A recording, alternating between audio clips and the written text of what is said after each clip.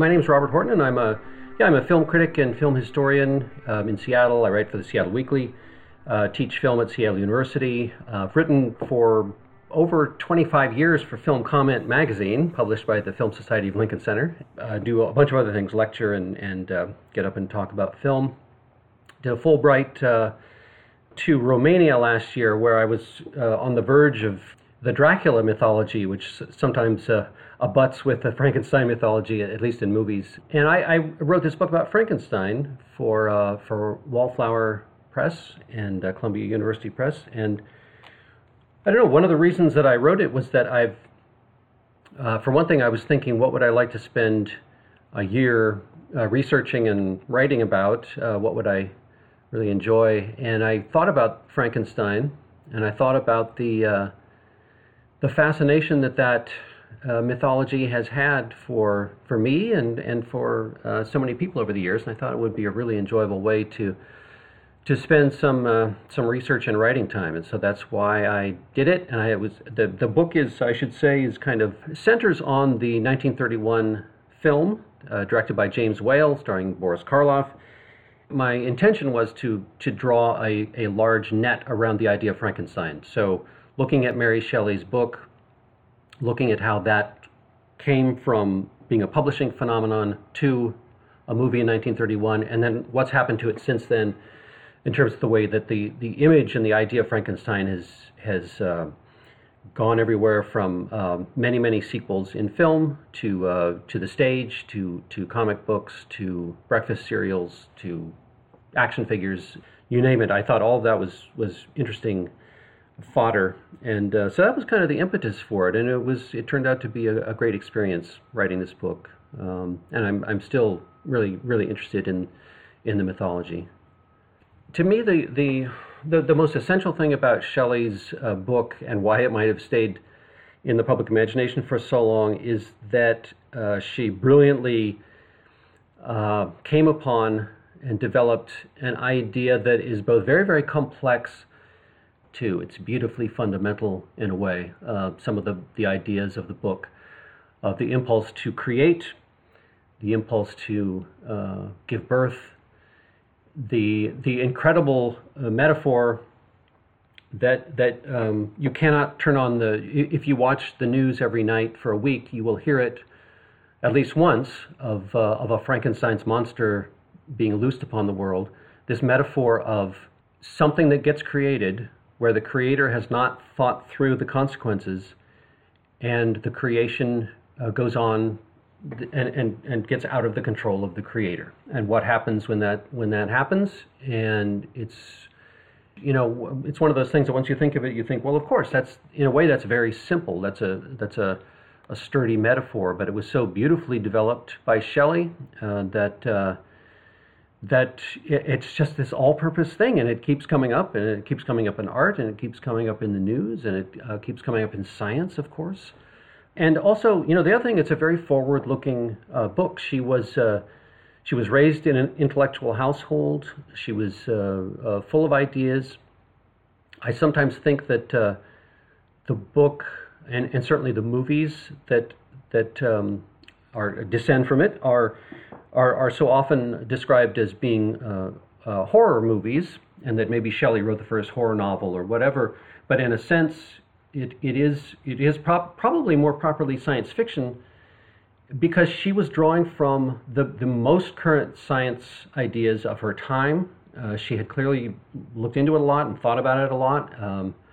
Ideas about electricity and galvanism, and how would you actually revive dead pieces of people if you could? And there's enough in the book where you're sort of convinced that yes, this, as fantastic as it seems, this might actually work. This might actually be something. And it's a forward-looking book, and so many of the movies that have come along since then, whether they've been exact Frankenstein spin-offs or robot movies, or more recently AI movies, have touched on that idea of what's next.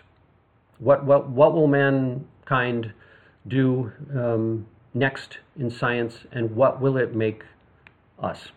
What will what we create turn us into? And it's just, that's so sturdy and it's so open-ended. And you've seen the results of how open-ended that is, of so many incarnations of her idea. Well, she was this fascinating individual, and she's been written about so much. She was the daughter of two extremely forward-looking people. Her mother, before her times, feminist author and activist, and her father, a writer of philosophy and other novels. So she was raised in a really rich environment. Of course, everybody there probably knows that she then eventually ran off with an already fairly well-known poet, Percy Shelley, and would eventually marry him. Biographically speaking, it's always a source of interest to people when they're talking about Frankenstein that Mary Shelley was born and her mother died from complications from childbirth almost immediately. And the fact that the novel is so obsessed with birth and with parenting, bad parenting, you might say, in the case of Dr. Frankenstein, but that somehow haunts the book. Mary Shelley herself, before she wrote Frankenstein, had already had a miscarriage, and I think she had given birth successfully, or possibly just after. Maybe she had already given birth when she wrote Frankenstein. And then, of course, the actual genesis of Frankenstein is also one of those. It's another one of those branches of her book that has kind of taken on its own life and its own mythology, which is how Frankenstein was conceived, how it was given birth later during a summer in 1816 when she and Shelley and Lord Byron and a couple of other people spent summer where the skies were blackened and the weather was terrible because of a volcano that had gone off halfway around the world earlier that year. And so to amuse themselves came up with horror stories or the possibility of writing one. She was the person who wrote the most lasting and the best of those, and it was, of course, Frankenstein. But it's amazing that story in itself has become a kind of freestanding part of this mythology, and people have made movies about the summer that they spent together. There were 3 movies that came out within 5 years of each other in the late 1980s. So the terribly romantic notion of these great geniuses getting together and hatching artistic ideas and so on is a really powerful part of it. Percy Shelley, of course, died a few years after that summer of Frankenstein, but Mary lived for quite a few years after that and remained. Frankenstein was a best-selling book and was almost immediately adapted for the stage, which helped give it even more renown and longer life. And she lived quite a long time after that as a renowned author and continued to write. A remarkably accomplished person. Did I say that the summer was 1816? Yeah, and the book was published in 1818. That's the chronology. The movie that helped spawn the whole tradition of Frankenstein as a movie monster franchise was the 1931 film. That one did not come out of the blue. It was based on a stage adaptation that had been quite successful. One of those really tried and true theatrical properties that could be barnstormed around anywhere, and it had this, everybody knew the title, so it was popular and came from a romantic tradition. I think that the 1931 film, which discovered Boris Karloff, the actor, playing the monster, and was directed by this Karloff was English, and so was the director, James Whale, who was kind of a hot property at that moment, and who elected to do Frankenstein because he thought it was the most dramatic of the possibilities. And the movie was a huge hit, and of course paved the way for all these other films that came along. They have been from the sublime to the ridiculous, of course. Whale himself directed a film in 1935 that I hope everybody has seen called Bride of Frankenstein, which has some of the iconography of the Frankenstein cinema legend, with the bride herself in incredible makeup. And that film, all these films have their own individual stamp. That movie is actually very campy, and it has been deservedly taken up by queer studies because James Whale was a gay man who was mostly out in Hollywood, not publicly or anything, but amongst his colleagues, certainly. And the film Bride of Frankenstein just goes for it. It is a very funny film, very tongue-in-cheek at times, playing with all kinds of gay references. It's a remarkable movie, very fun. I think there's a whole cycle of films that were made in England in the 1950s and 60s, made by Hammer Films, famous horror movie studio, that have a Dr. Frankenstein who is played by Peter Cushing, who's one of the least likable of the Frankenstein, the doctors, that is, in the movies. He's more of a, but he's pretty uptight. But those two, inevitably kind of shed light on England in the 1950s and 60s as much as they do the Frankenstein mythology. You can look at stuff like the Rocky Horror Picture Show in a way is a direct descendant of Frankenstein too, and the drag queen at the heart of it has some of the Frankenstein iconography surrounding him and so on. And for some reason, Frankenstein has entered pop culture in a way that has turned. It's interesting because it kind of turns the monster from a figure of fear, as it was in so many of the early adaptations, to something much more approachable and likable. And there may still be that breakfast cereal called Frankenberry. I don't know if it still exists, but it was around. And when I was growing up, I liked to put together. Some kids had airplane models that you assemble with glue and everything, but Universal Pictures had sanctioned these monster models that you could assemble, and I talk about this in my book because it was an important part of my childhood to make the Frankenstein's monster and have it right there on your bedstand, which is a strange thing if you're a child who's easily scared. I've often wondered if that's about bringing in the source of the fear and keeping it close, being able to manage it that way. And plus, you got to be Dr. Frankenstein because you were literally putting together the pieces of this model and doing essentially what every Frankenstein has done, creating something out of pieces. It's amazing how flexible it's been. It's the imagery of Frankenstein comes into everything: music videos and movies that are still being made, TV shows. Danny Boyle, the Oscar-winning director, did a very well-received stage adaptation of Frankenstein 5 or 6 years ago with Benedict Cumberbatch and Johnny Lee Miller exchanging the roles every night of the Doctor and the monster, which was a sensational success, and also brings up this interesting idea that the Doctor and the monster are inextricably linked, that they are somehow, the old idea of a shadow self. The whole Frankenstein is a rich topic for a psychoanalytic reading, and certainly has been many times. But if you do that with the casting, it certainly creates an interesting dynamic between creator and monster.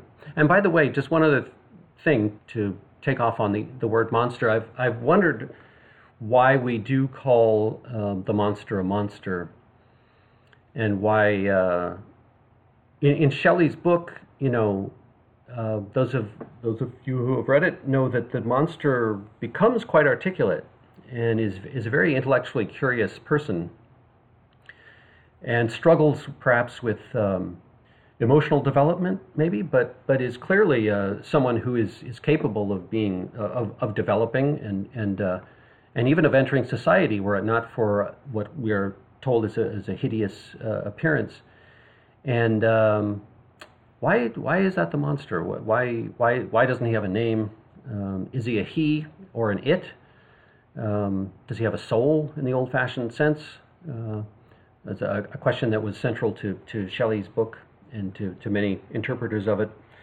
Lots of different directions you can take this in, and that always to me is one of the more haunting questions. When you read the novel, there is a bunch of interesting stuff about the science that might have gone into how this actually would have worked to bring a new person to life out of some dead pieces. And of course, the 1931 film, setting the tradition for movies that would follow it. Shelley she kind of leaves out the scene where you would see the doctor actually creating the monster, or the moment when it comes to life. That happens a little bit off stage, as it were. Whereas the movie has all these electric gizmos going off, and incredible, the thing goes up to the sky and is struck by lightning, and they're harnessing electricity, all that stuff. And James Whale said that he did this extravagant scene because he wanted the audience to believe that maybe this could actually happen. Maybe you could possibly do this, and you might have to work a little harder in the movies and show it rather than what Shelley did in the book.